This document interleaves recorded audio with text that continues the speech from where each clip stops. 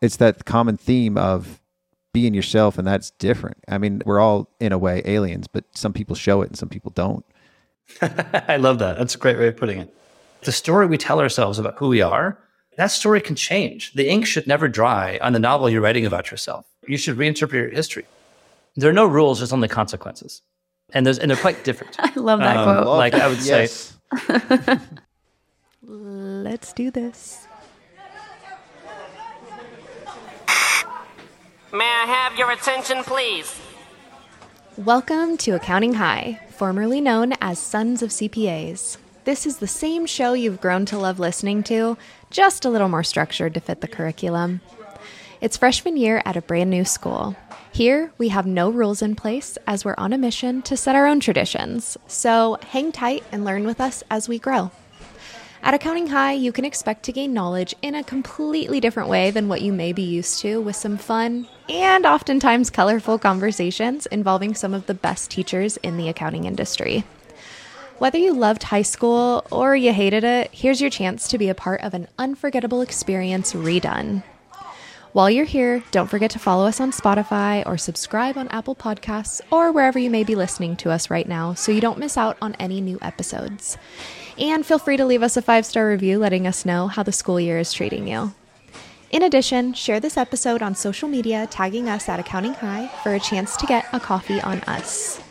So with all that said, here is this morning's announcements read by me, Alex Miles, your friendly office administrator here at Accounting High.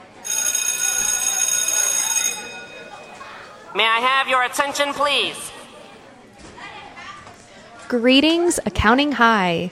Join us for today's episode as Scott and Nicole learn all about how Expensify CEO David Barrett marches to the beat of his own drum in the tech space. David is no stranger to the tech industry, as he's been programming since the age of 6 and has had many adventures leading up to his moment in 2008 when he started the expense management solution Expensify. He took the company public in November of 2021 in a way that you typically wouldn't see, and continues doing things the way that he envisions them. Find out how David not only hires but retains some of the top talent in the industry and motivates them to continue to live rich, have fun, and save the world.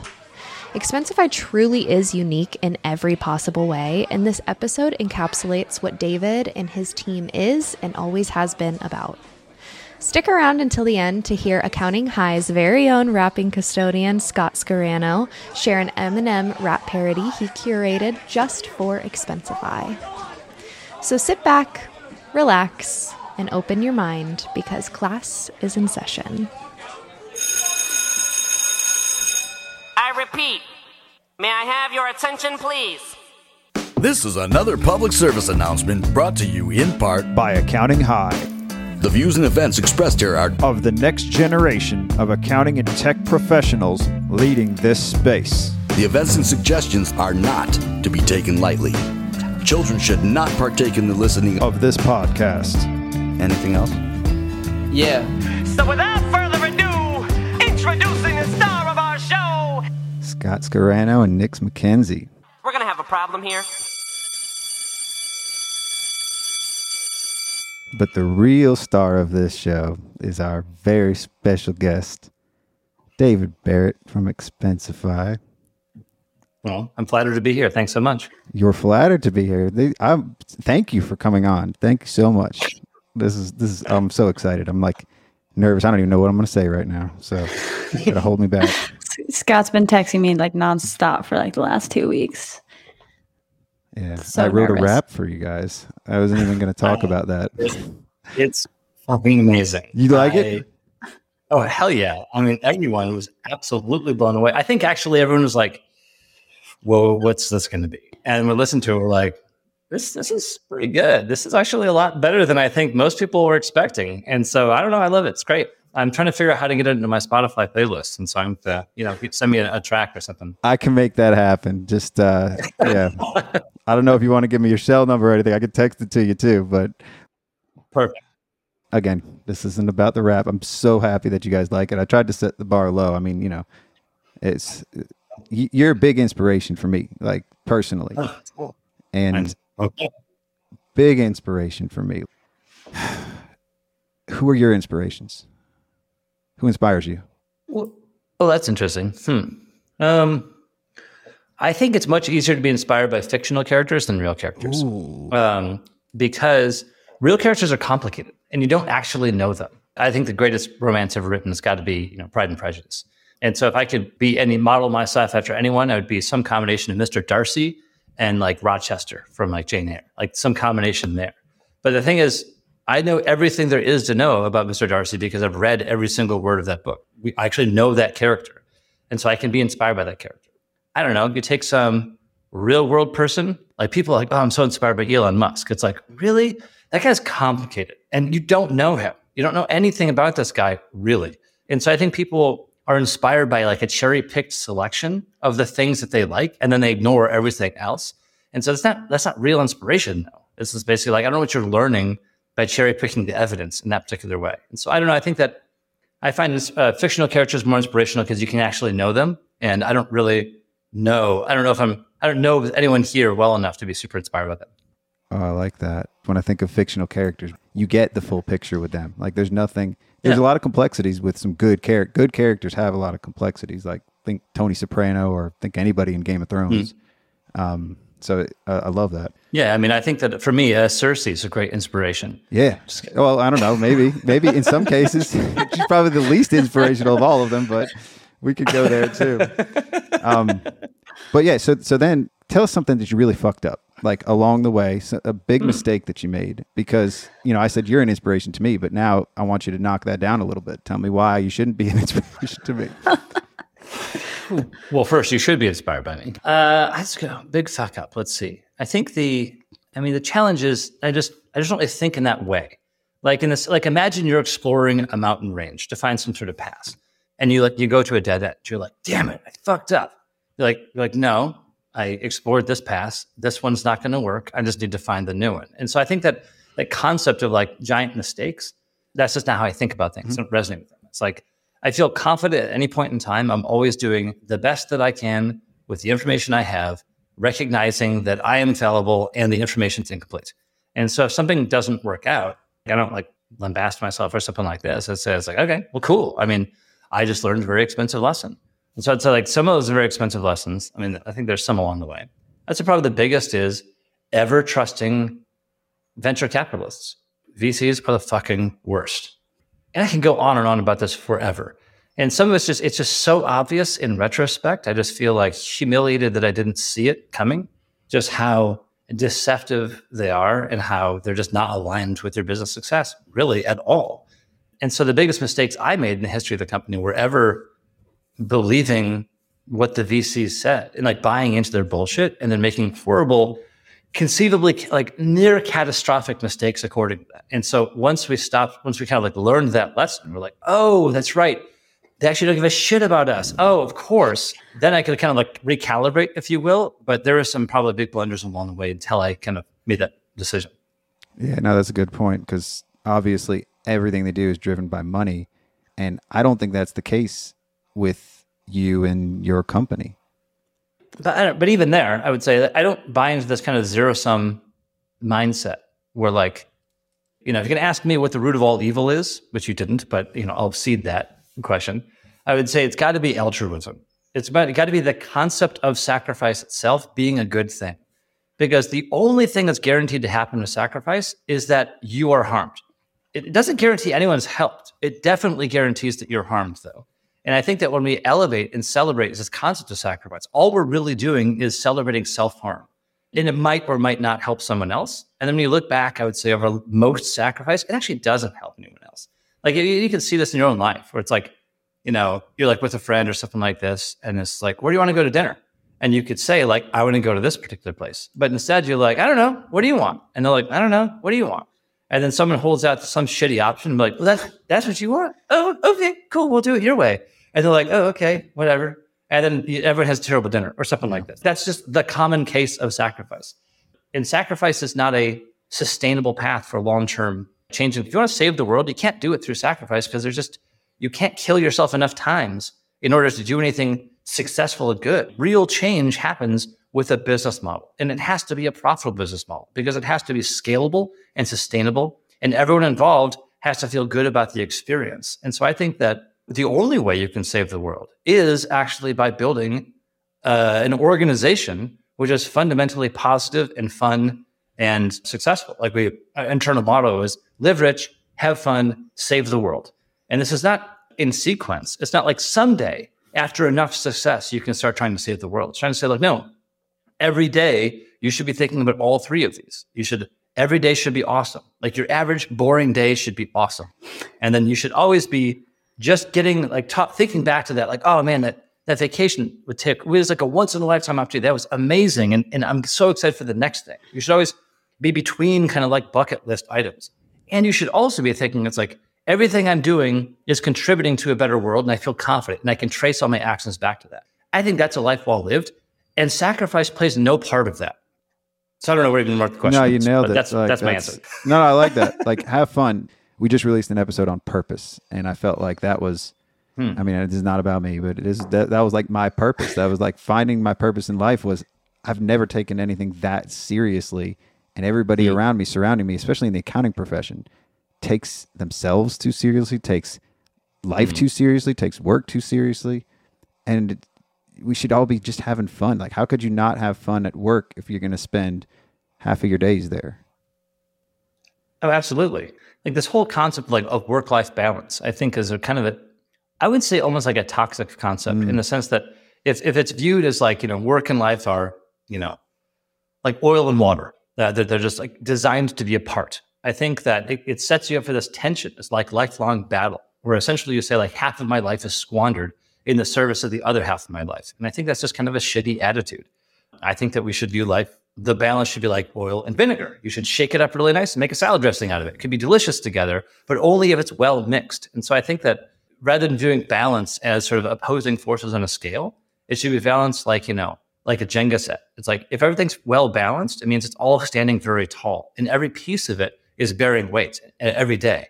And so I don't know, I think that's like the secret to happiness and success is, to your point, purpose. Is basically, do you believe that your actions are advancing you to some sort of long-term personal purpose? And it doesn't matter what you're doing. Like if you're stacking bricks, it can be like boring as fuck. Or it can be amazing if you're building a doghouse or something like that. Like just the difference is not the action itself, it's the outcome of that action. And if you don't know what your outcome is, then yeah, your life sucks. But if you can find that outcome, no matter what you're doing, can be amazing. Or writing a rap for Expensify, spending your entire example, weekend doing that. Yeah. So you said in an interview, Expensify is just the Venn overlap of personal ambitions. Yeah.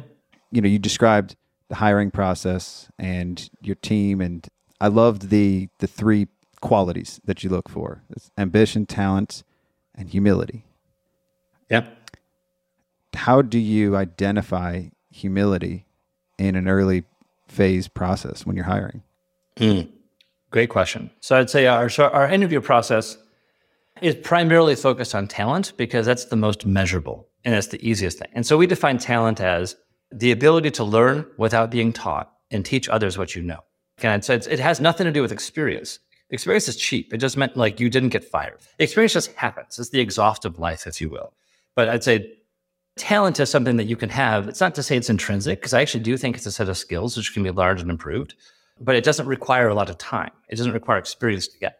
So anyway, so talent, I would say, is the easiest to measure for because you can put someone into a testing scenario, and then we can evaluate their ability to grapple with that problem, that same exact problem, relative to hundreds of other people who've gone through the exact same thing. It's kind of like in Westworld, where they try to create a baseline, basically the same thing. You throw everyone in that same room, put in the same exact exercise, and see how they perform against the baseline. And so talent's the easiest for that. Second, I would say is ambition. Ambition's interesting.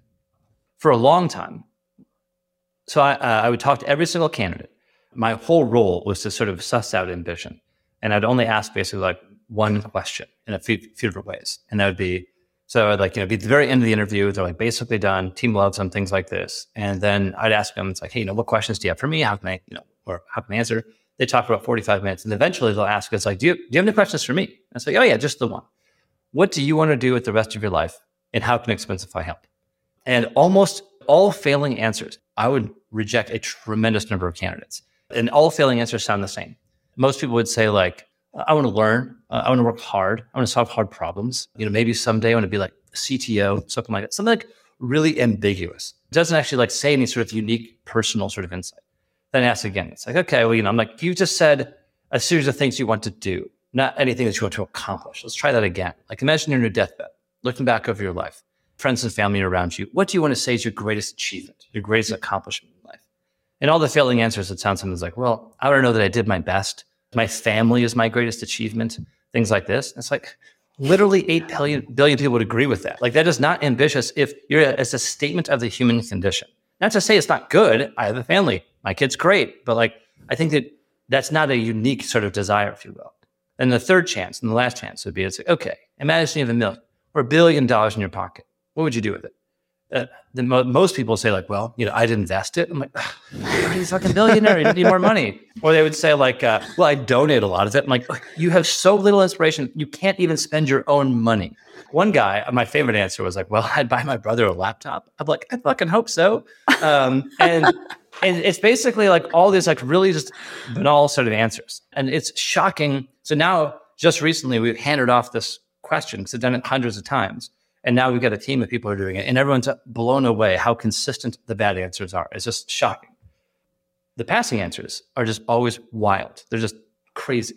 And a lot of them are just like super personal. It's something about like they have this personal issue that they've grappled with, and there's not a good solution to that issue. And so they've actually thought about it. They've tried to solve it themselves. They get blocked with something. They get frustrated, and they want to take a job so they can learn more about it, get some sort of skills, get resources to go back and solve that real personal thing. That's amazing because that person is driven by an internal fire. That person doesn't work for me. They work for themselves. They're using me to get to some long-term personal ambition. And I'm like, use me. It's great. Like that's how this all works well is if everyone is driven by what they want. So that's, talent, ambition, humility. The third one is the hardest. We have no idea how to test for it. It's just because anyone can keep their shit together for an interview. Mm-hmm. Like anyone can keep their shit together for like a month, a year, maybe even a couple of years. But after a while, you advance in the company, you've got some street cred, you've got like your posse and you, whatever it is, then like the real you eventually comes out. And so I don't think we really know the real you for a long time after hiring. And I would say some of the biggest challenges actually in managing, because we have super high employee retention. Like our average employee's been here like, I think, like 6 years. And I think our management team's been here over 10. So it's like people stick around basically forever. And then after a couple of years, there's actually like the real them comes out. And that can be a really dangerous situation. When you're hiring all these people that are super ambitious, how do you keep everyone on the same page and moving in the same direction? Because typically ambitious people, they have their own ideas. In some ways, they're their own visionaries. So how do you make sure that you're articulating your vision for Expensify and then making sure everyone's moving in the same direction? Well, I would say to a large degree, we just don't. And our app has a big surface area. There's a lot going on. We like solve a lot of different use cases for a huge range of the market, a million different ways. We got like a nonprofit. We take our company overseas for a month every year with families. And so there's a bunch of planning that goes with that. There's like a ton of shit going on in this company. We just opened an art gallery in our basement. We've got our San Francisco office. We converted into a public lounge. Basically show up and get like free cocktails, Wi-Fi, coffee, and with an amazing view. You should go at 88 Kearny, just like show up and just work out of our office. So it's like, there's so much going on here. It's very chaotic. So I think a lot of companies are modeled after the military. And it's basically the idea of like, we want the Roman guard, like the Praetorians up front sort of thing. Like, everyone's in this perfect formation, moving towards a well-defined goal that no one in the army picked, basically. It's kind of like the vision for most companies. And it's very mechanical. It's like everyone has one job. They were hired to do that one job. They were hired because they've done that one job their entire lives. And if they start doing anything but that one job, they'll be fired. And that's like how most companies are structured. We have a very, very different approach. Expensify is like a garden, like a magical, mysterious garden where everyone every day is planting seeds that we've never seen before. So it's like, oh, I just found this magic bag of seeds. I'm going to plant this. I have no idea how long it's going to take to grow. It might not grow. It might actually be poisonous. I have no fucking clue. Let's just find out. And so it's like it's a mysterious place where like every day something new comes up where it's like, oh, that's cool. We started talking about that years ago. You were working on it the whole time? Well, that's neat. And so I'd say to a very large degree, we try to prioritize the autonomy of individuals because like, I don't know what they want to do. I don't know what they can do. And I also don't have access to all the information of like what even needs to be done. And so we say, our goal is to put everyone in touch with reality and say, like, do whatever you want. Do whatever you want with your time, because I don't know what the best use of your time. The only condition, however, is that one, before you do anything, like anything big at least, just tell everyone what you're going to do. Just like, hey, everyone, I'm going to do this particular thing. What do you think? Like, you're not asking them for their permission. You're not waiting for them to say yes. You're just giving everyone kind of like an advisory. Like, this is about to happen. Do you think it's cool or not? And then people chime in, and then naturally the things that people are excited by, they kind of group up. If you're like, I'm going to do this thing, and everyone's just like, it's like crickets, or everyone's just like, why? That's dumb. Or like, well, I'm going to solve this particular problem. They're like, that's not a real problem. People don't want to do stuff that's stupid. So they're like, oh, okay, maybe I won't do that thing. I thought it was cool, but now I didn't ask your permission. I didn't ask you to convince me not to do it, but I do want to do good stuff, and I value your feedback. And that's where the humility comes from, is to actually solicit and value the advice of others. And so we create an environment where people have that humility and have the transparency and the safety to fail, to throw out an idea. And people are like, nah, that's not very good. And they're like, but you haven't committed yourself to it. It's not like it's like, well, I need to see it through, or it's going to be humiliation or something like that. It's like, maybe not. Like, that plan sucks. Just like prune it, whatever. So I'd say that's one thing, is you have to tell everyone what you're going to do ahead of time and accept feedback. And the second is, your compensation is determined by your peers. And so it's like, sure, you can do whatever you want, but if it sucks, you're not going to make much money. And so it's like, you have to do what people around you think. But if you don't, and you like consistently ignore their feedback, that's going to come back and bite you, because you're going to rank really low and your compensation is going to suck. And eventually there's more to it than that. Like, there's all these edge cases we could go into and how we handle for those edge cases, but those are kind of the large principles. I think that plays into the ambition thing too, Nicole. If people are running in different directions and competing with each other in ways, that's going to play out in that comp review, Oh, yeah. So tell us more about your compensation model. Well, so it works like this. Twice a year, everyone in the company signs into this tool that we built. And it just brings up basically two people left and right. And it has like their name at top. It's like, hey, as a reminder, here's a GitHub handle, here's a Slack handle, here's an email address, and here's the actual name, often which are all completely different, which is confusing. And then it's like, here is a bunch of stats side by side. Like, here's how many GitHub issues this person's posted. Here's their Stack Overflow rank and how it's changed the past 6 months. Here is how many Slack conversations they've had in work-related channels.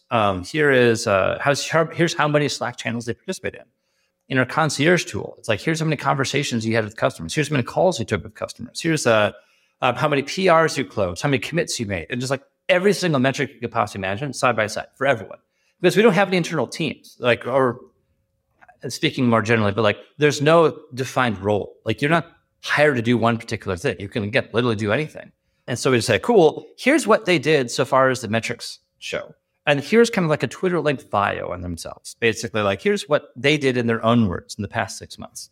You see it side by side. And then the question at the top is, who do you think should be paid more, left or right? And then you do that. It's like, oh, left, Alice more than Bob, Bob more than Kathy. And you do this about 7,000 times. And then you have ranked basically every single person against every other person. And we can do some things to dedupe it and like streamline it a little bit like this. And then once everyone has done this in the company, then basically this pretty rich data set of like, what is the value of everyone from the perspective of everyone? And then we can normalize it, we can filter it, we can do a bunch of stuff in like statistical analysis, bring it down to a formula, we plot that in a curve, and we say, boom, this is your new compensation. You didn't ask for a raise, but you got one because everyone thinks you're awesome. Oh, you did ask for a raise? Well, you're not going to get one because no one thinks you're awesome. Like, it's like, who would you even ask it to? Everyone? Like, that doesn't work. And so it's just a completely different kind of mentality for the only way you game the system is that you just super kick ass in front of everyone. Mm-hmm. And it's like, way to go. That's just called being a great employee. So do you ever worry about unconfirmed biases and something like that? All the time. All the time. I think that's the thing about systemic bias is it's systemic. It's like, it's there. Like, you can't deny it's there. It's absolutely there. And so the question is, how do you control for bias as much as possible? And I think there's a number of, obviously there's a million types of bias, if you will. And then of course we can get to like, from like a pay gap perspective, there's a controlled pay gap versus uncontrolled pay gap. It's like basically for the same exact role, are two people paying the same versus for the same exact point in their career, are they being paid the same? It's kind of two different ways to view it. And I think the uncontrolled one is the more interesting. But regardless, I would say, yes, bias is a very tricky thing. One thing you can do is one bias is like, does that person just hate that other person for some weird reason? They just have a thing against each other. Well, that actually shows up in the data pretty obviously, because it's like, whoa, they rank them way out of the norm. And so there's something weird going on between them. You can kind of filter off the extremes, if you will, and take care of kind of the individual biases. And so I'd say when it comes to like systemic bias, it's like if you have concerns with like women or like this particular race or something like this, that's so much harder to evaluate. And so I'd say we do things like in the tool, it doesn't show photos, for example. That was my, It doesn't. It doesn't show a lot of these obvious indicators. It's focused on the data, and so the data it tries to make as objective as possible. Is it perfect? Well, perfection is unachievable. Mm-hmm. I think that's the wrong measure. I would say, is it better than what you would do through traditionally? I'd say, fuck yeah. Like before, like typically, your entire career is in the hands of one person who makes a decision without any metrics behind it. And like, so that's the bar. It's not a high bar to jump. I think we jumped that bar. I don't think we're anywhere near perfection, but I think we're much closer than most places. That's fascinating. And that was my question is like, if you have pictures of people, you know, inherently everybody's going to vote for the more attractive person. Like it doesn't matter what the stats are. That's why I would always win. Yeah, of course. But that's an unconfirmed bias that we all live every day. And I think that it's a little hard to judge on that. So that's pretty cool. Yeah. But for a lot of this stuff, I think that when I started the company, it was basically like, I said, I want to start a company that I never want to leave, which sounds obvious, but almost no one does that. And because from day one, they start making compromises on the company they work at, the company they build, and do things they don't like. Like it's so often to be like, ugh, this sucks, but that's what we got to do. And I think that our attitude is like, do we actually have to do that? Like, why? Is it some law that says we have to do it that way? The fact that others have done it that way is just irrelevant. It's not even part of our thought process. It's basically like, what is possible to do? What is legal to do? Cool, let's just do that then. And that's driven us in this very unusual path. And Expensify is a bizarre place to be, and not just one way, in like a million ways. And that's great. It makes it bizarrely awesome. But it only comes by this. It's not a desire to be iconoclastic in the sense that it's not like we're trying to do things different just for the sake of doing it different. We're saying like, it just doesn't matter what others have done.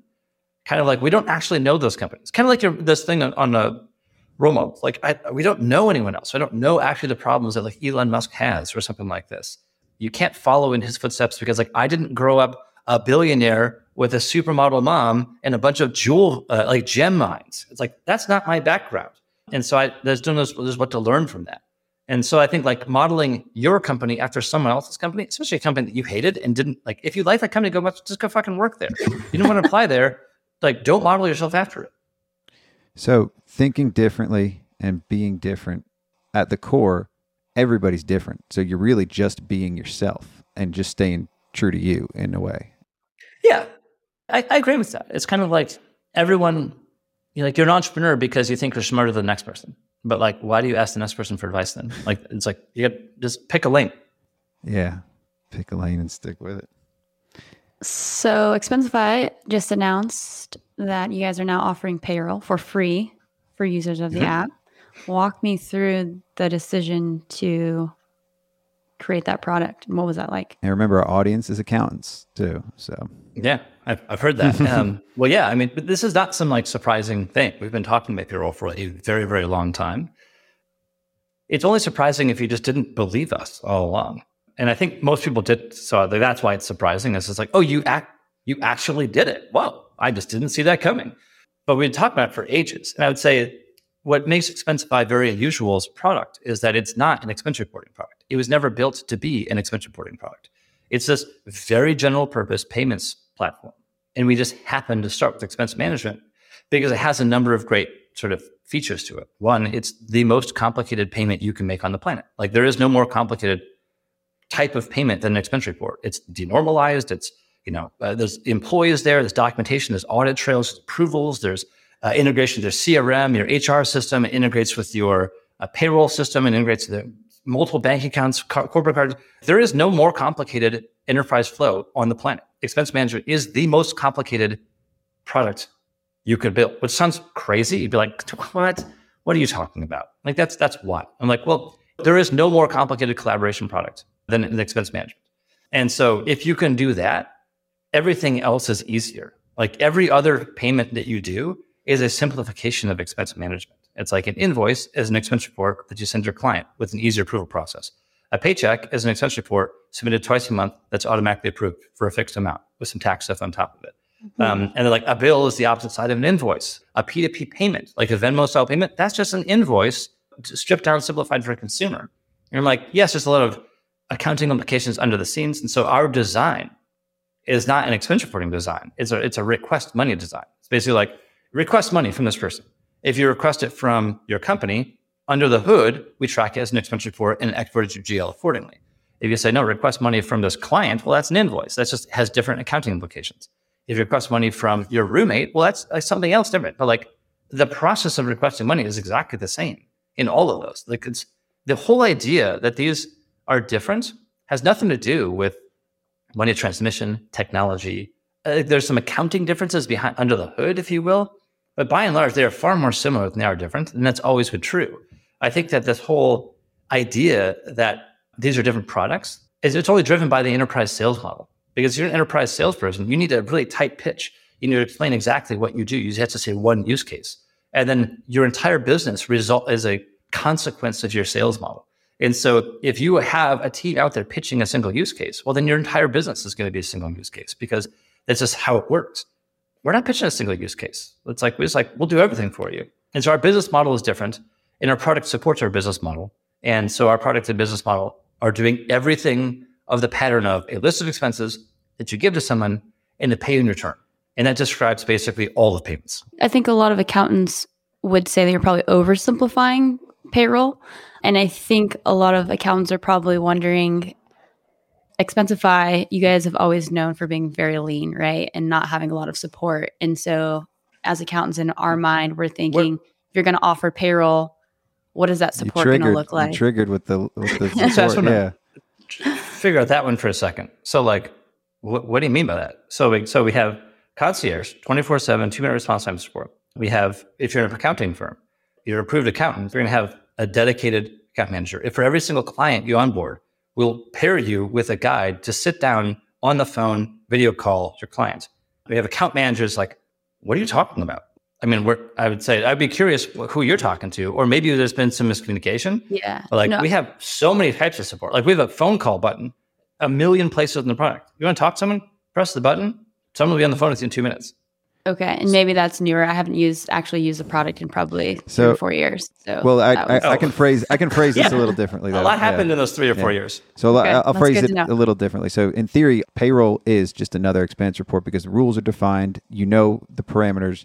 The issue with payroll, and Gusto has had this issue too, is all the state and local agencies and everybody that you have to keep up with, and they are archaic. It's very difficult. That's the challenge that I think we see. Let me tell you a secret about the payroll industry. No one does that. Actually, there's a company called like Symmetry that does it for everyone. Gusto, everyone uses the same company. There's like a couple of them that basically do all of that. And so no, of course, that sounds like a nightmare. I wouldn't want to do that. No one does that. None of the new payroll companies do that. Everyone uses the same company, and we use them too. So that was what I was looking for, is who you're outsourcing it to and who's handling that, because that's the biggest hill to climb, and that's what everybody has to deal with. So and that's a complete nightmare. Don't get me wrong. No, I'm not claiming the payroll is easy. I mean, we've been working on it for years now, and so it's hard. It takes at least years to do, and that's even when you already know everything about payments. And I think there's money transmission licensing. It's taken a super long time. There's actually doing paying the tax authorities. Like that's a huge thing. So yes, there's a ton of work that goes into a payroll system, no doubt. But I would say that's why we've been working on it and talking about it for years now. So with that in mind, what are the limits of a super app? Are you going to have it's interesting. Are you going to have a GL? Like, are you going to what are the limits? Yeah. Good question. So I'd say, first off, being a bank, that one question comes up a lot. Being a bank kind of sucks. It actually doesn't get you really much of anything. We can lend, we can issue cards, we can do deposits, we can do all that. Not a bank. It's really unclear actually what being a bank does for you.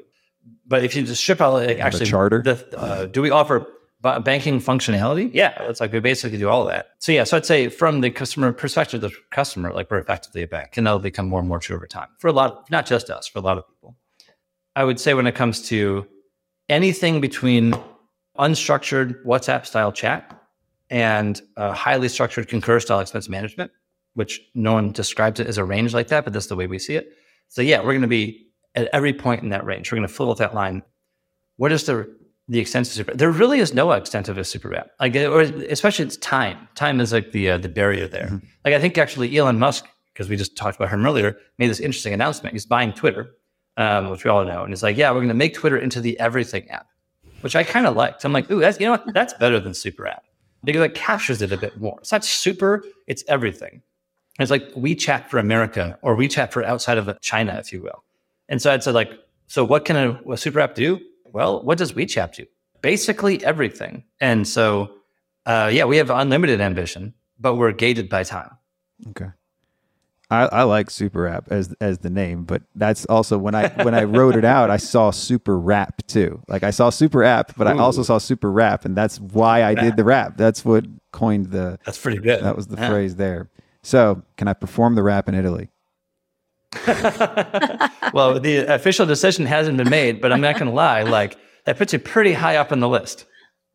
You know, if Scott goes to Italy, I have to babysit him because his rap name is Little Toddler for a reason.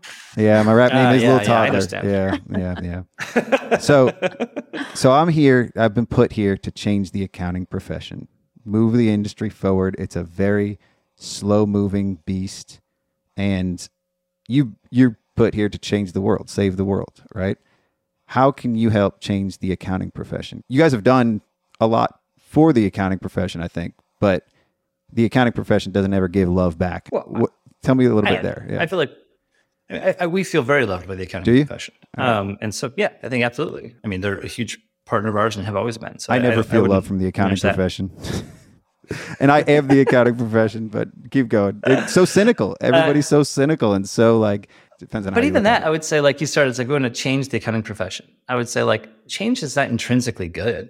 I would say like the way internally, I would say one of the greatest skills we have in Expensify is that we don't do anything without defining the problem we're trying to solve. Like even internally, it's like, I want to do this particular thing. And be like, what's the problem? What's the problem solution statement for that? And this is a real internal thing that's forward to us. And then so I'm like, well, I think I'm going to solve this problem. And then we would talk about the problem far more than we would talk about the solution. Because most changes are designed to accomplish something, but no one actually figures out what. And so it's like they just build it and then like they don't know what they get out of it. So I would say if we're going to change the accounting profession, I don't know that in broad strokes it needs to change. I mean, like it does a good job at what it's there for a reason. The people involved and the certifications, like it's good. Like even I was shocked actually becoming a public company. Like everyone talks about, oh, it's the worst. When you become a public company, it's like there's just SOX and SEC and all this shit's just like so insane and pointless. I disagree. I would say going into it, our interaction with the SEC, super reasonable. Every request, it's like, that makes sense. I mean, it's a high bar. Don't get me wrong. They're holding companies to a level of excellence, but it's not an unreasonable level. It's basically, it's like, do all this stuff, which is actually kind of common sense, but do it all and we're going to measure you on it. And you're like, fuck, okay, that's kind of hard. But like the actual underlying logic is pretty sound for pretty much all of this stuff. And everyone involved, when you hire an auditor, you're like, oh, I hate my auditors. It's like, you pay them. You pay them to do exactly what they're doing. And it's not that you hate them. It's that you hate that you are not able to live up to the expectations that you are paying them to hold you to. And like, yeah, it is hard being SOX compliant. It is hard going through the PCA or the audit or whatever that is. But it's not hard because it's unreasonable. It's hard because it's a high standard, but they're good standards. And so I don't know. I just kind of a little bit push back on the idea that the accounting industry just needs some kind of radical change. Everything can improve and evolve, but I think by and large, it's like they just do a great job. Yeah, I think it's mindsets though, and maybe I'm a little too hyper focused and I'm too involved anyway. But let's scope back out the video that you guys did. When you went public, you had to read certain statements. I forgot what the video is called. Oh yeah, but that shit was so dope. It was the same people that were in the music video too. That was so dope. So the story behind that is kind of funny. So when you go public, everything's super regulated, and again, I think for good reasons because they don't want you to overly promote your stock and all this your stuff. And so when you announce your S1, it's basically this one statement that you can't change a word of. It's like this is the statement. You can put out a press release with this exact text, and you cannot change a single word of it. And then so we said, well, for accessibility reasons, could we do an audio release for those who can't read? And they're like, oh, I mean, yeah, legally, so long as you stick exactly to the text, that should be no problem. And like, are there any constraints in like, how it appears? And they're like, no, I mean, it's for an accessibility, it's an ADA thing. So sure, you can do whatever you want. And then so we made it fucking nuts. But it sticks exactly to the text because we can't change it. In fact, there was one word at the very end. He just says, yeah. And that was actually a big problem because they're like, whoa. You added a word. We agreed that you wouldn't change a single word. And we're like, I don't know. And the other funny thing was in that video, there's a guy with the weird jello on like the rocket ship quarter machine sort of thing. That was the other thing. The SEC is like, you have it on a rocket ship.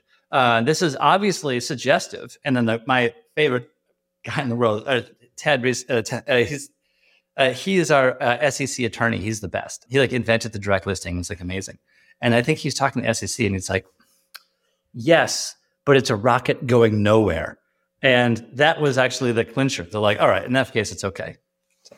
Oh, it's dope. It's like you guys you play by the rules in your own way. You've been known to take very big swings and it always works out. And I think, I don't know, how do you describe that? Like for somebody from the outside, some people may say, oh, that's not fair. They're doing this and they're not supposed to do this. Like, how do you respond to stuff like that? That's interesting. I'd be like, what the fuck? Like, where did you get these concepts? And like, I don't even know. Like that person would be operating under some sort of non-existent constraints. And I'd be like, those are not real things. Constraints, and just non-existent. Yeah. I think the one way to think about it is there are no rules, there's only consequences. And they're quite different. I love that quote. Like I would say, because like there's no rule against pulling your bicycle up to the semi that has this right turn sign out. Like you can do that, but you're going to get fucking run over.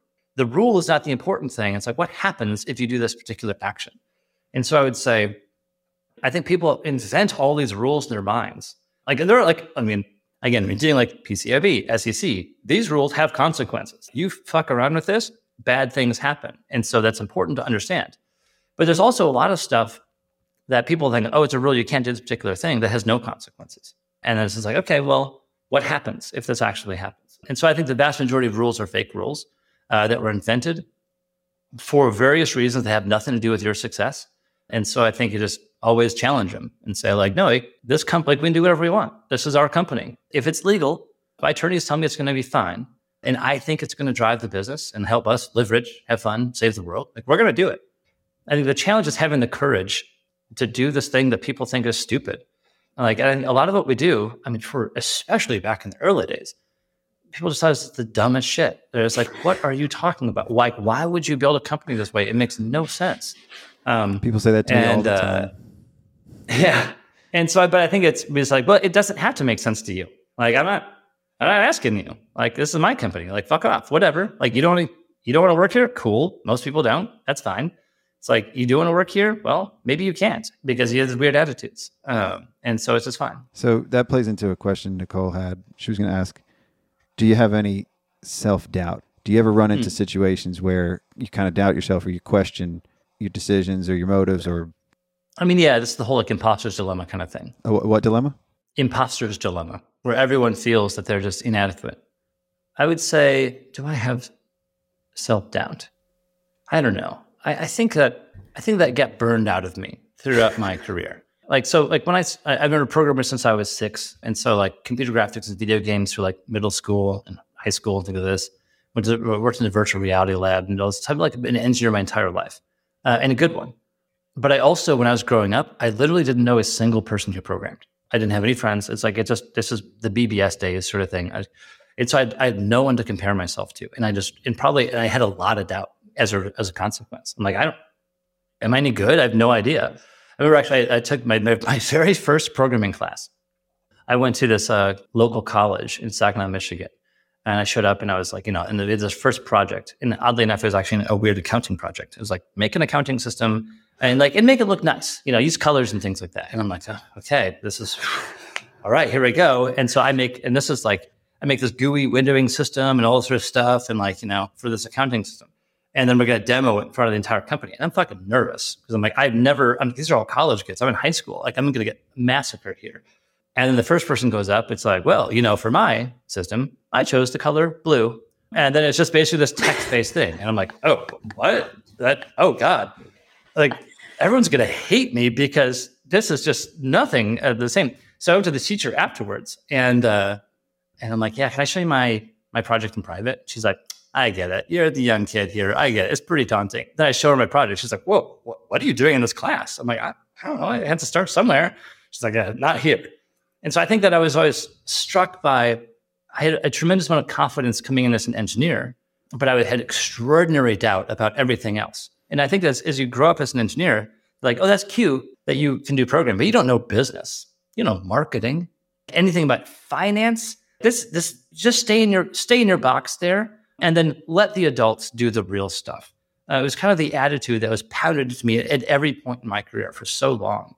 And I just kept seeing the same stupid ass mistakes being made in the business and all the other stuff. It just made no sense. It's like, why are you doing that? It makes no sense whatsoever. And people are getting paid top dollar to make the dumbest mistakes again and again. And then eventually, there's a series of epiphanies across my entire life that all come back to, like, no one has a clue what they're doing. Like, no one knows. Everyone's just making shit up as they go and then, like, trying to pretend like somehow they're better than you. And I think that, so I started this company, 14 years ago. I'm 46 now. So it's probably like 40. No, sorry, my math is great. You can tell I'm good at the counting. So 32 or something like this when I started the company. And so 32 years of these epiphanies that it's like no one has any idea what they're doing.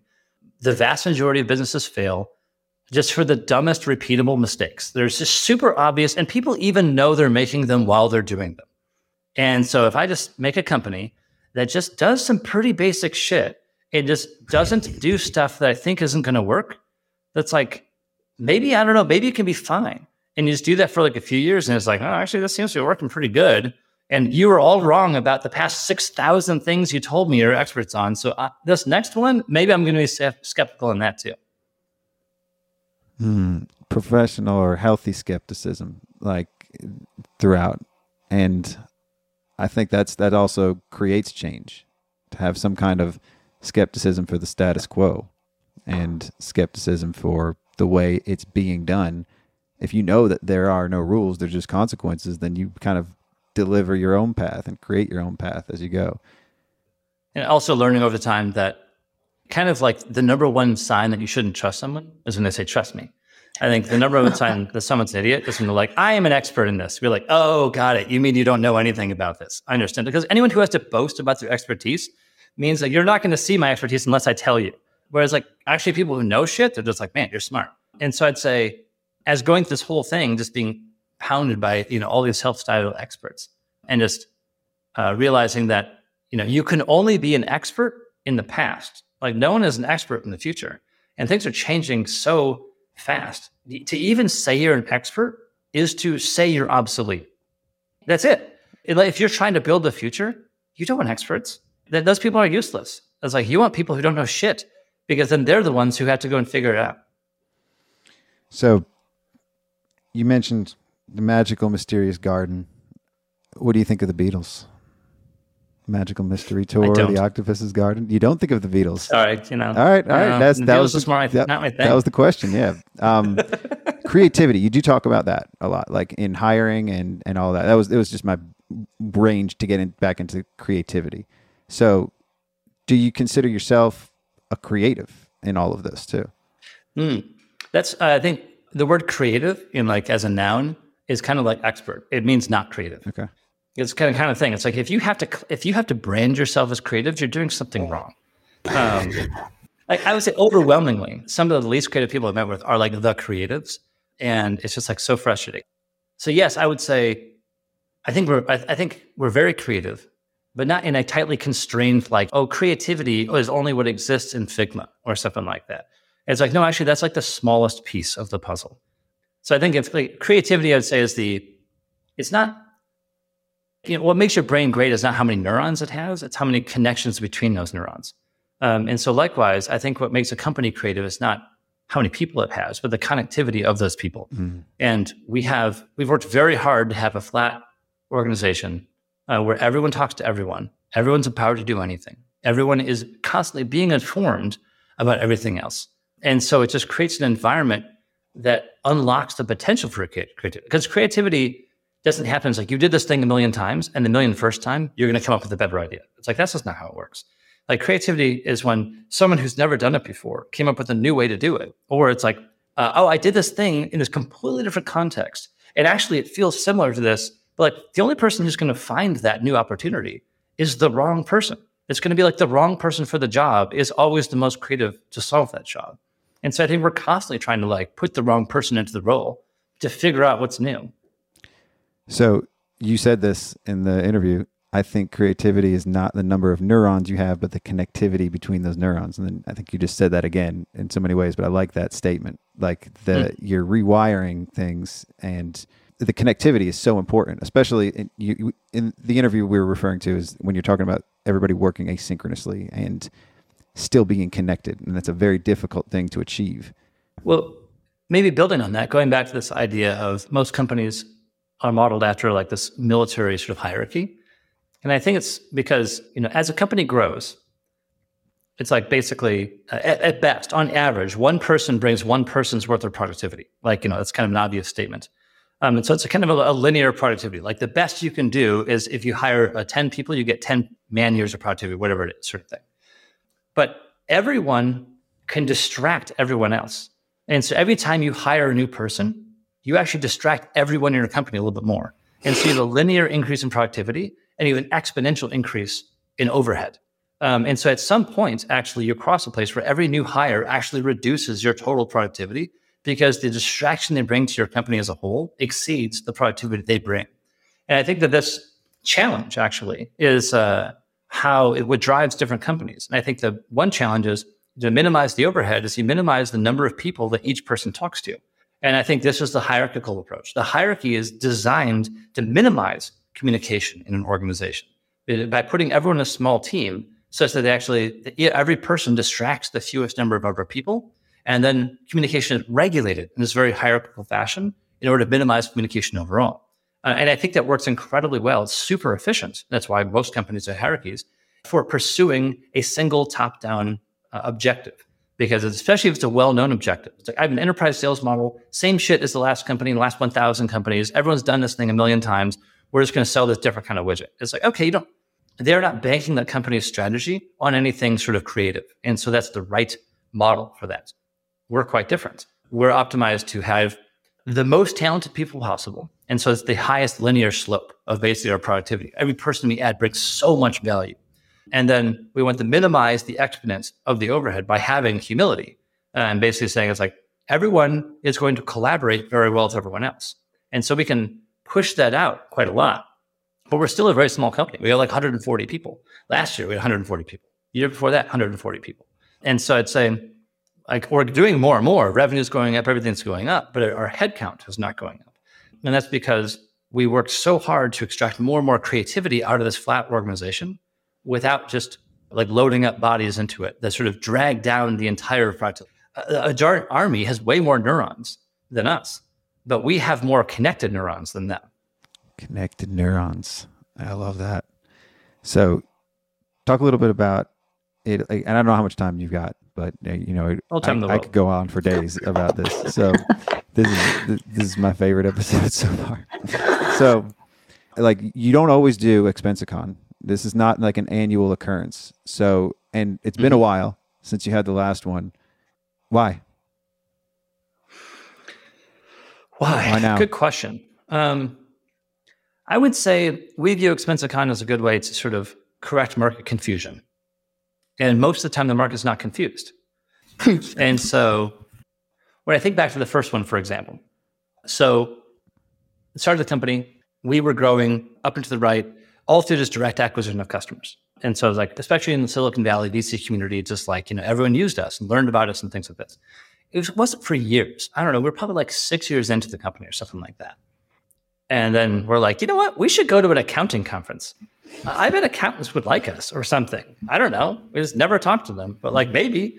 And we showed up to the accounting conference and we're like, hi, we're Expensify. Expense reports that don't suck. And they're like, oh, that's cool. You're kind of like Tally. We're like, who? Like, yeah, this other company and we look at them, we're like, they're a fucking direct clone of us. Like, what? They're just stealing all of our shit and claiming it's their own. And we're like, oh, this cannot stand. And so then like the first year we went to the accounting conferences and we had this tiny presence. But the advantage that we have is like, we're a real business. Like we have profit. And so we actually can outspend our competition on basically everything. And so year one, in the accounting conferences, tiny presence. Year two, we come back, look the most epic booth possible.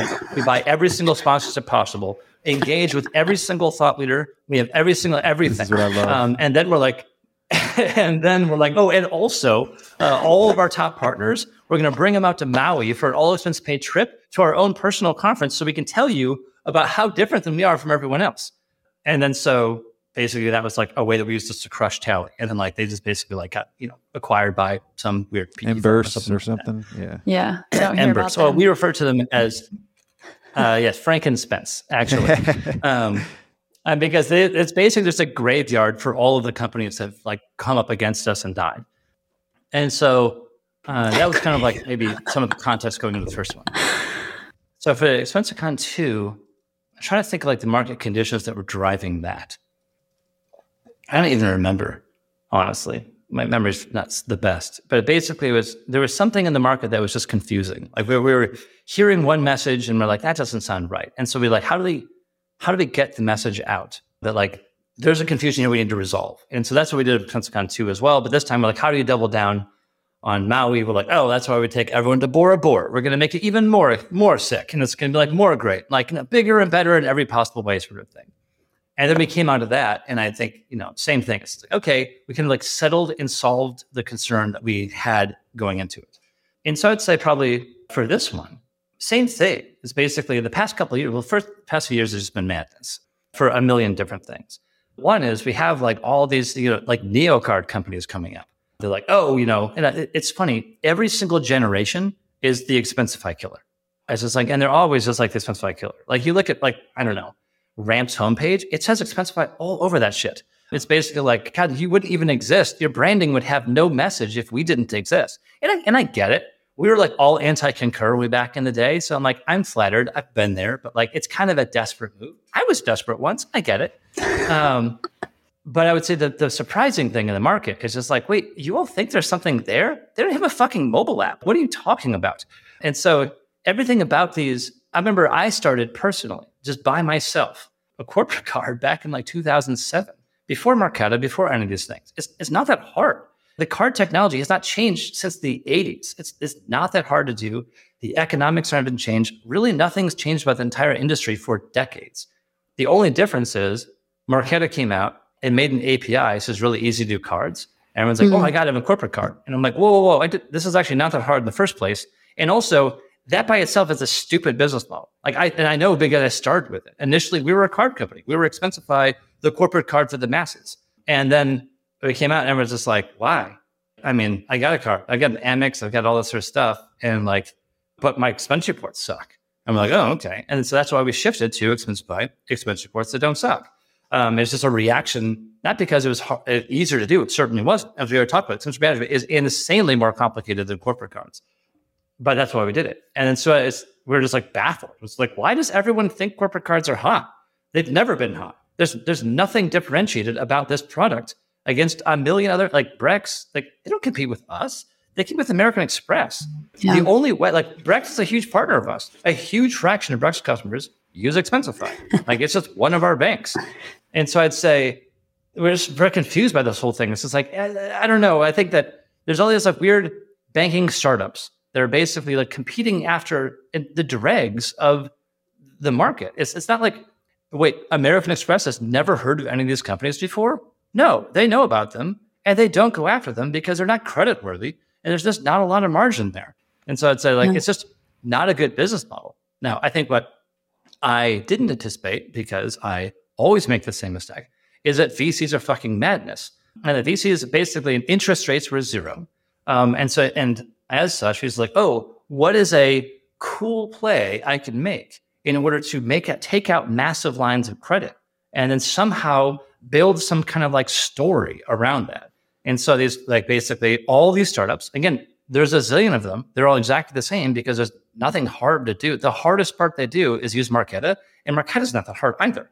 And so it's like, and so they basically start a whole bunch of like these neocard businesses, raise a shit ton of money. That's the fourth age, right? I'm going into the exactly. ages. Like the amount of money going into like advertising and all this sort of stuff for is basically like a tiny corporate card that's like not differentiated in any way was like astonishing. And where it's like, hey guys, that shit's like, oh, like we have one of those too. It's great, but like it's not nearly as important as anything else, sort of thing. So I think that actually we started this idea of ExpensiCon, this next ExpensiCon, probably to like clarify. It's just like, whoa, let's ground ourselves in the actual problems that accountants have.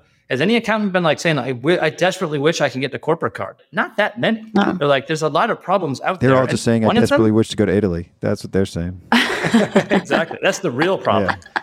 And so I think that that might have been some of the context that kind of like when we initially started it. Then after that, like market collapsed and all this sort of stuff. And we see this again and again. Like Tally was dead way before we ever did ExpensiCon. Eventually, like inevitably, the message we want to get out is out way before we actually did the event. But the event is basically like finalizing it and sort of like putting the nail in that coffin, if you will. And so I think that the neocards are already like, they're already collapsing, like because their economics just don't, there's actually no business underneath that. And you can only sustain that for so long, especially in a shitty economy. So I don't know. I think that that's some of the reasons that like, we've used to do ExpensiCons in the past is to kind of just correct a market misperception. And I think that's probably in play of it here too. But so much more has come out of it as well. Like every time we do this, we had sort of a goal, like let's fucking kill Tally. Then like Tally dies. We're like, oh shit, we still got this conference to do. And then we do the conference, like, oh my God, that was amazing for all these reasons we didn't even anticipate. So I would say, I don't know exactly what's going to come out of this conference, but if history serves, it's going to be amazing. It's going to be dope. So you said Expensify killers. Everybody was coming around that. So are you David or Goliath?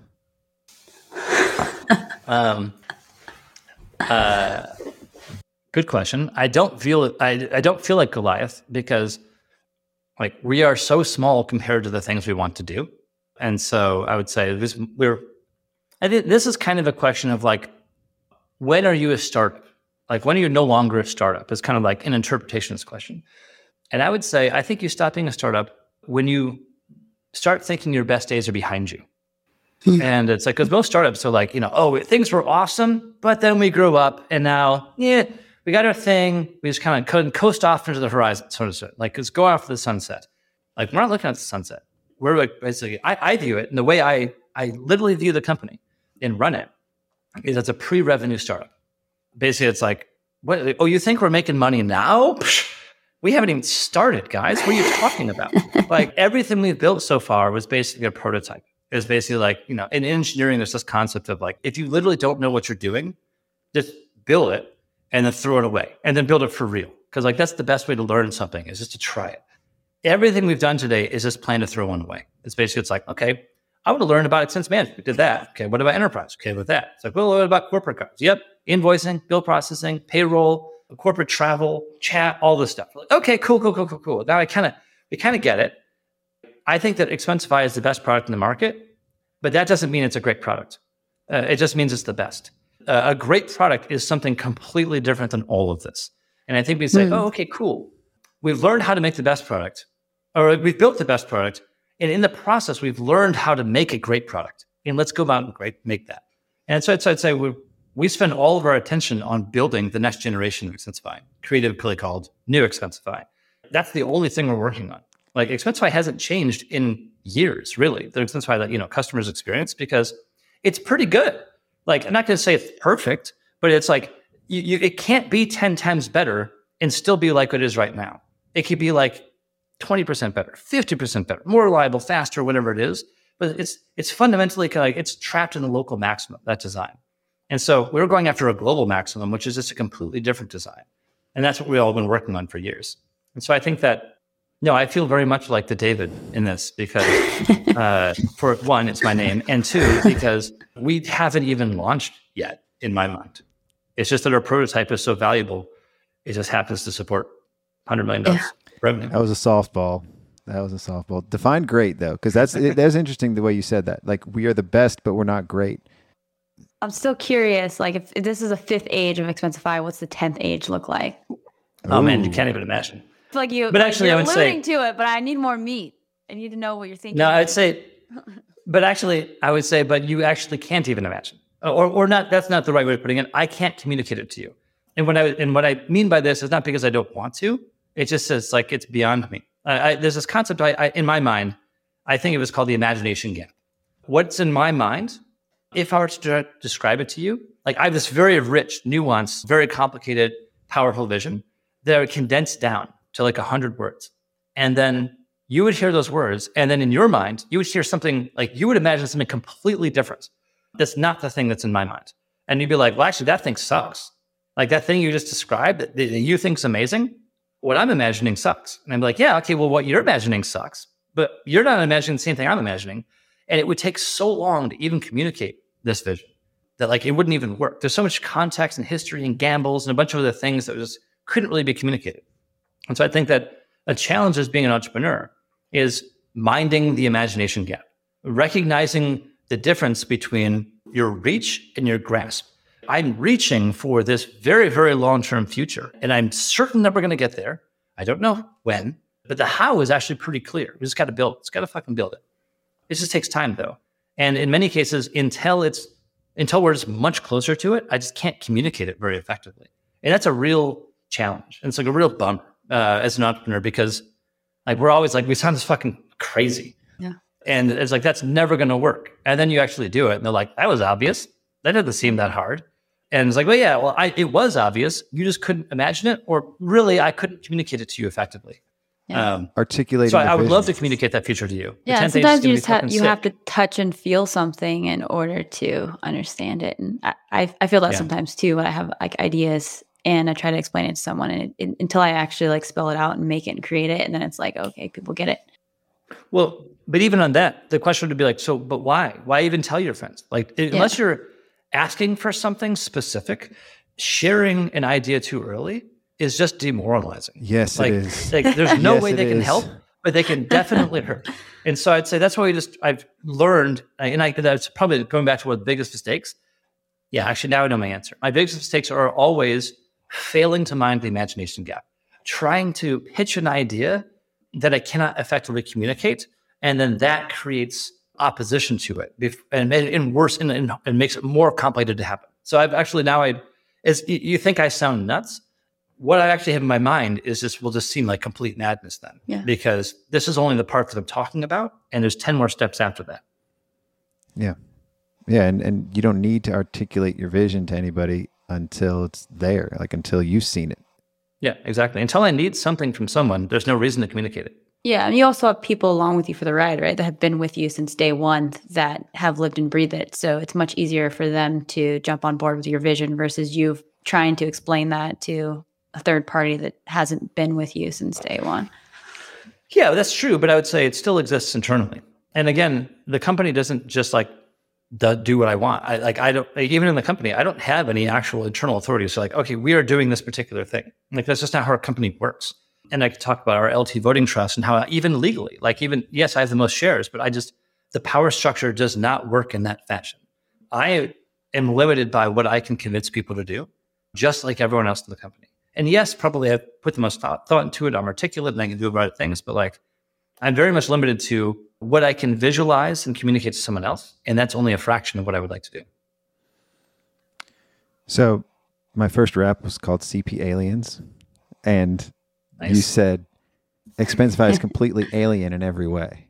And I think that's the whole point, again, of being different, thinking differently, and being unique, and finding the people that are they can 10x your company, one person. It's that common theme of being yourself, and that's different. I mean, I think we're all, in a way, aliens, but some people show it and some people don't. I love that. That's a great way of putting it. Yeah. You got anything on that? I would say that maybe the part that I little pushback on that would say that presumes people even know who they are, or that they are one thing. I think that we're all constantly grappling with notions of identity and what's possible, what's sensible, and things like this. And so I'd say I think that we have never tried too hard to define in our minds who we are. And like we're not a particular thing. And because people try to box us all the time. They're like, "Oh man, you're an expense reporting company. Stay in your lane," sort of thing. It's like, no, I'm not. I'm like, you think I am, but that's not what I think I am. And so that lane that you've put me in doesn't exist. That's not my lane. I'm in a different lane. I don't even know what lane I'm just driving around here. Like maybe there's lines in the ground. I don't give a shit. Like my car doesn't obey those lines. It's flying. Yeah, there we go. And so I think that a lot of it comes down to just being, you said like, don't take yourself too seriously. And I think there's a lot of connotations of that. But one of those I would say is just don't lock in too hard to your sense of self-identity. You can be whoever you want. And I think even when it comes to thinking about your history, the story we tell ourselves about who we are, that story can change. The ink should never dry on the novel you're writing about yourself. You should reinterpret your history. Think back and it's like, well, actually I did this thing and I loved it when I was a kid. I forgot about it. I used to love dinosaurs. I stopped forgetting about it. But actually deep down inside, I still love dinosaurs. And so like, I don't know, maybe we're going to become a dinosaur company. Who knows? Whatever it is. And so I think that just being open to you're just more amazing than you probably realize you are. And that's a consequence of everyone telling you that you suck. You open up Instagram, you open up like any social media, it just says like you suck. And if you pay money, maybe you'll suck less.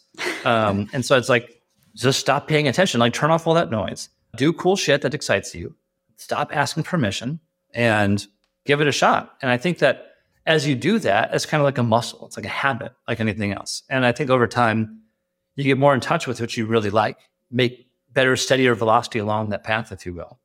And so I'd say we're alien in many respects. Again, not because we sort of seek to appear alien. It's just that we don't see the same constraints that others do. We're just not bound by the same lines on the road that others are. I imagine competing against us has got to suck because we're just so unpredictable. Yeah. This is basically like, well, there's this conference that just happened called SaaStr. When we showed up, basically, everyone's got their small like booth kind of thing. It's kind of a turnkey booth. Some people spend more on their turnkey booth, whatever it is. We showed up with like a double-decker castle, 2-story, had a bar on top of it, like a cocktail bar on top of our fucking booth. And everyone's just like, what? Like, can they even do this? It's not fair. Like, are they allowed to do this? Yeah, exactly. And it's just like, well, they did it. They're like, well, how do I do it next time? They're like, you can't. It's too expensive. You can't afford it. And it was such a pain in the ass. It's like, we're just not, they can do it because they just tried hard enough. And you're not going to try that hard. And so I think that it just comes down to, it's like, fuck, why didn't we think of that? And it's like, because you didn't build your entire company to be a creative motherfucking force that just doesn't give a shit about any of this sort of stuff.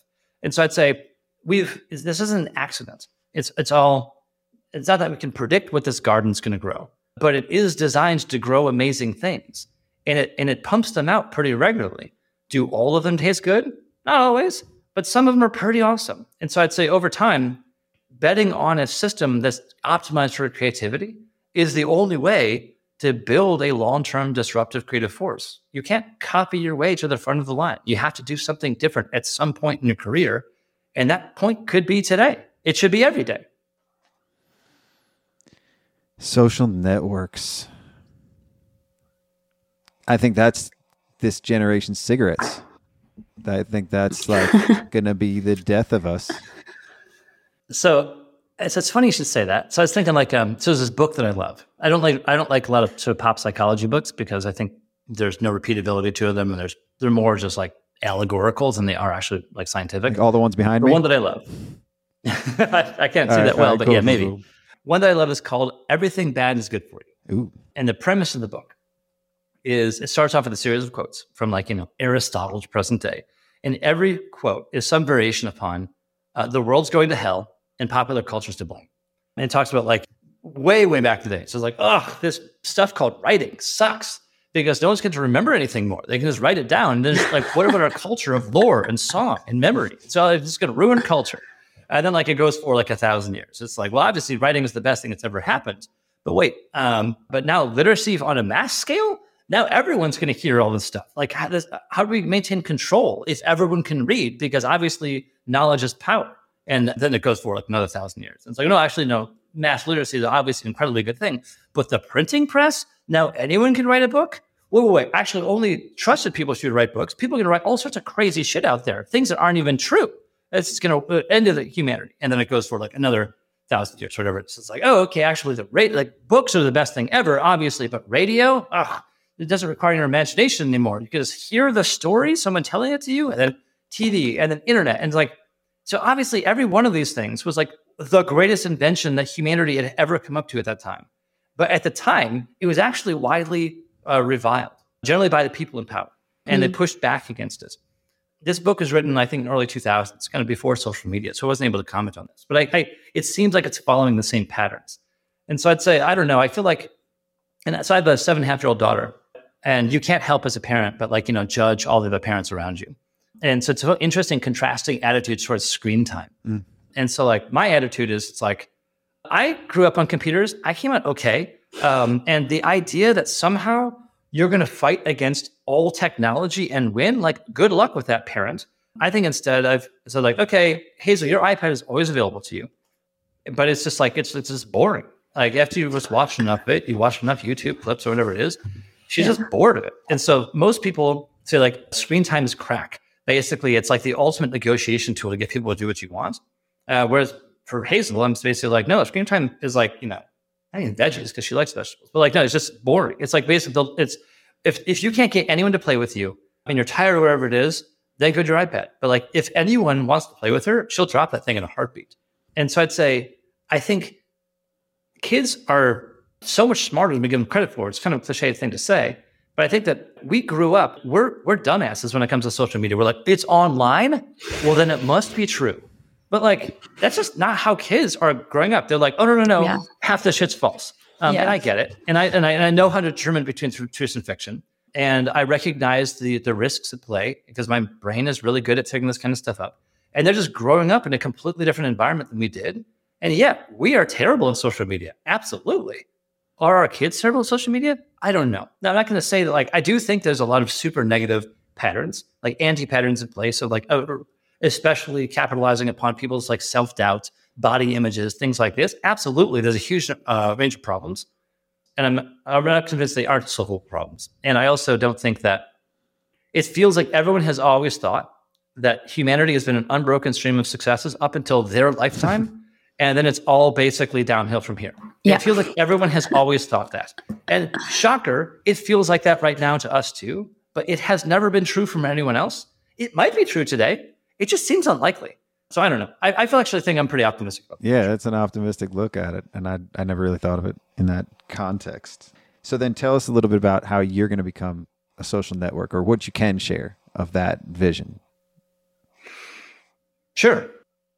I think the problem I have with all the social networks out there, and I think their core weakness, comes down to their business model. A successful engagement with any of the social networks out there is that you come on, you would just hang out, you accomplish nothing as you leave. And they're yeah, great engagement. That was they're optimized to waste your time, accomplishing nothing whatsoever.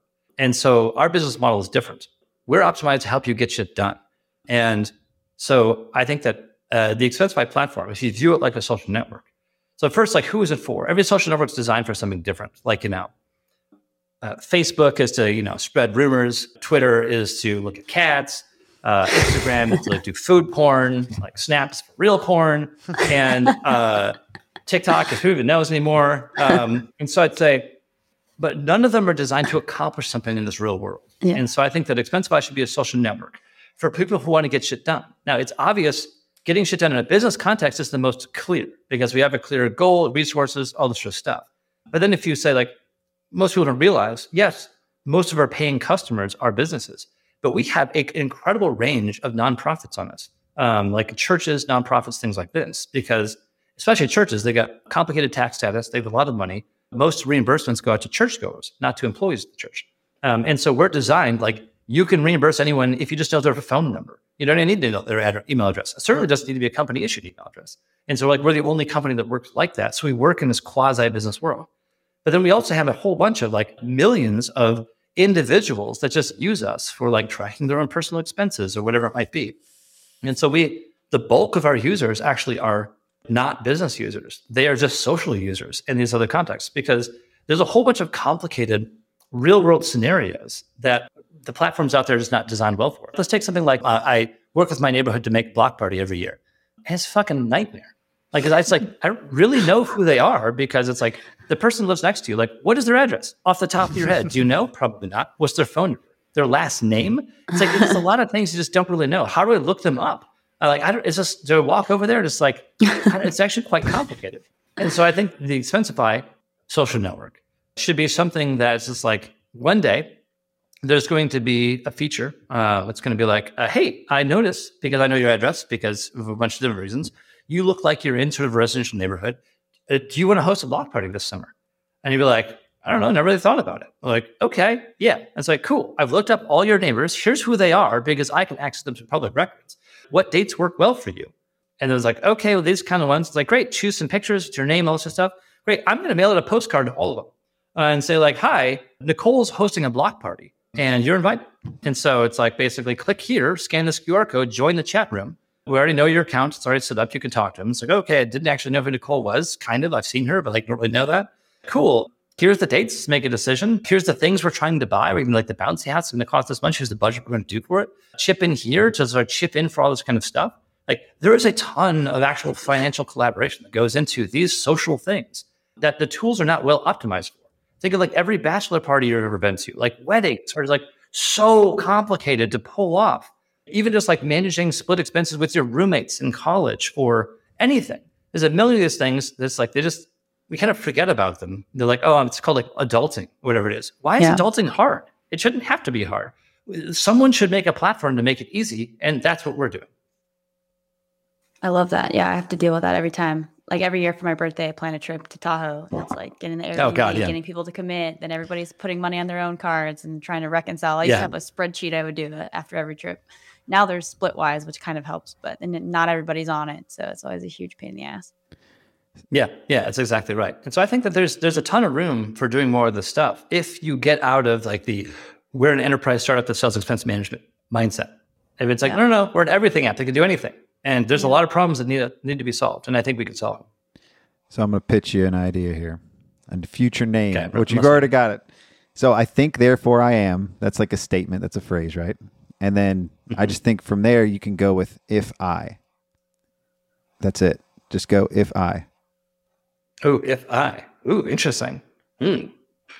You're gonna be the super app for all. Oh, I got it. Take out the expense. Think about it. That was just a joke. That was a throwaway. So I know we could probably. I think there's actually something powerful in there. I liked it. I think there's something there for sure.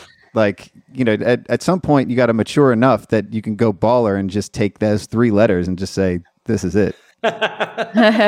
Like, I mean, Apple is an apple. Like, it's a fruit. It's just an apple. Like, that's the simplest of names. I don't know. If I. Yeah, that's good. Okay. Well, I'll just say the domain's available. Yeah. So, and if it's not, you guys can afford it for damn sure.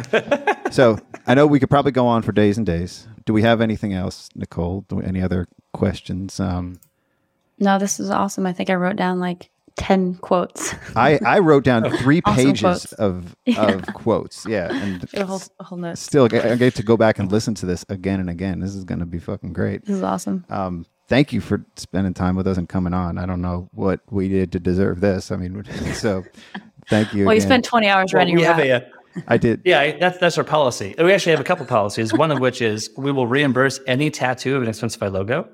And second is if you write a rap for us, we definitely go to your podcast. Oh, all right. Yeah. Well, you did agree to come on before you even knew I wrote a rap. So that was even better. That rap is my job resume. So I know you don't look at resumes, but that's my resume right there. I'm gonna submit that, and then any job openings, I can be like your traveling rapper. I don't know. I could do something creative. I think it's obvious. It's just there's such obvious synergies here. Yeah, bring me around to the conferences. I'll be on your booth and I'll just perform it. That's all you need. I go to conferences all the time. It has been great being here. Thank you so much. Really appreciate it. Yeah, thanks, David. I'm gonna play the rap to wrap it up. Wrap it up.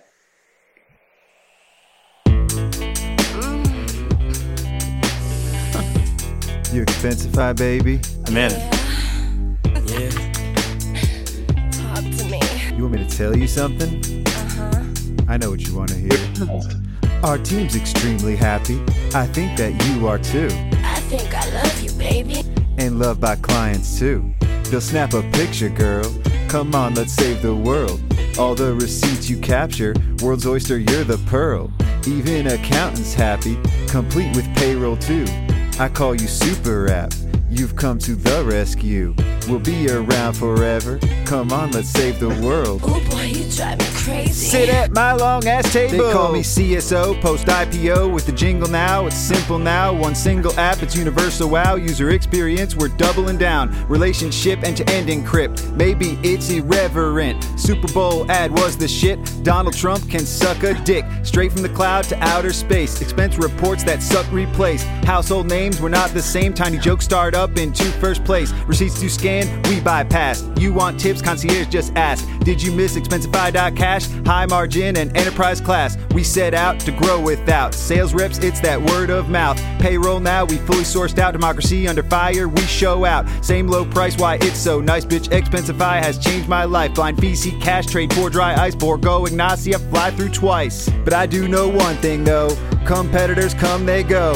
First age through fourth and fifth age, spend management 2.0. Maybe it's cause we're viral, with our clients we grow. We'll surpass your forecast 2 chains at fucking Super Bowl. It's the age of the super app, age of the super app, age of the super app, age of the super app, the age of the super app, age of the super app, age of the super app, the super app, the super app. Don't get me wrong, we have different goals, blurring lines between work and home. Yeah, they suck. Which startup, where you are, you're in control. In the end, we're too disciplined. We'll be around forever, I'm convinced. Support all SMBs in existence. One app, all free, pay subscription. You know you want that, so easy to buy. 9 for control or collect for 5. You'll enjoy full Expensify. All plans include a 6-week free try. Guess it sounds too good to be true. Now we generate W-2s. Consolidate all your different tools. One super app made just for you.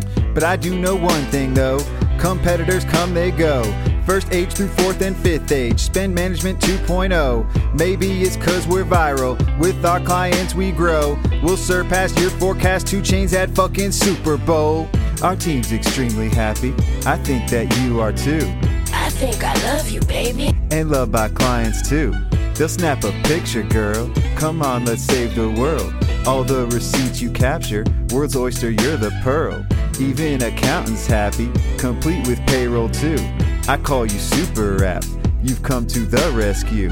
We'll be around forever, come on, let's save the world. Oh boy, you drive me crazy. Sit at my long ass table. First age you say pencil and paper, then the cloud lasted a decade. Part 3 mobile app scan, real receipt. 4th age was neocard companies. Oh yeah, venture clever way. Failed attempt to exploit interest rates. That brings us to the 5th stage, pre-accounting. Here's my candid take. First off, what makes us special? Went public, multinational. How did we stretch our cash flow? That's just our business model. Something we really value. We built it from the bottom. Good loaded, woaded. We don't rely on SDR models. Might say iconoclast. Live rich and fun we have. Think back when I would grab food stamps in my back pants. Commence up and expense dispense. Expressed how blessed I am. True to the core, convinced we'll save the world, and that's the plan. But I do know one thing though. Competitors come, they go.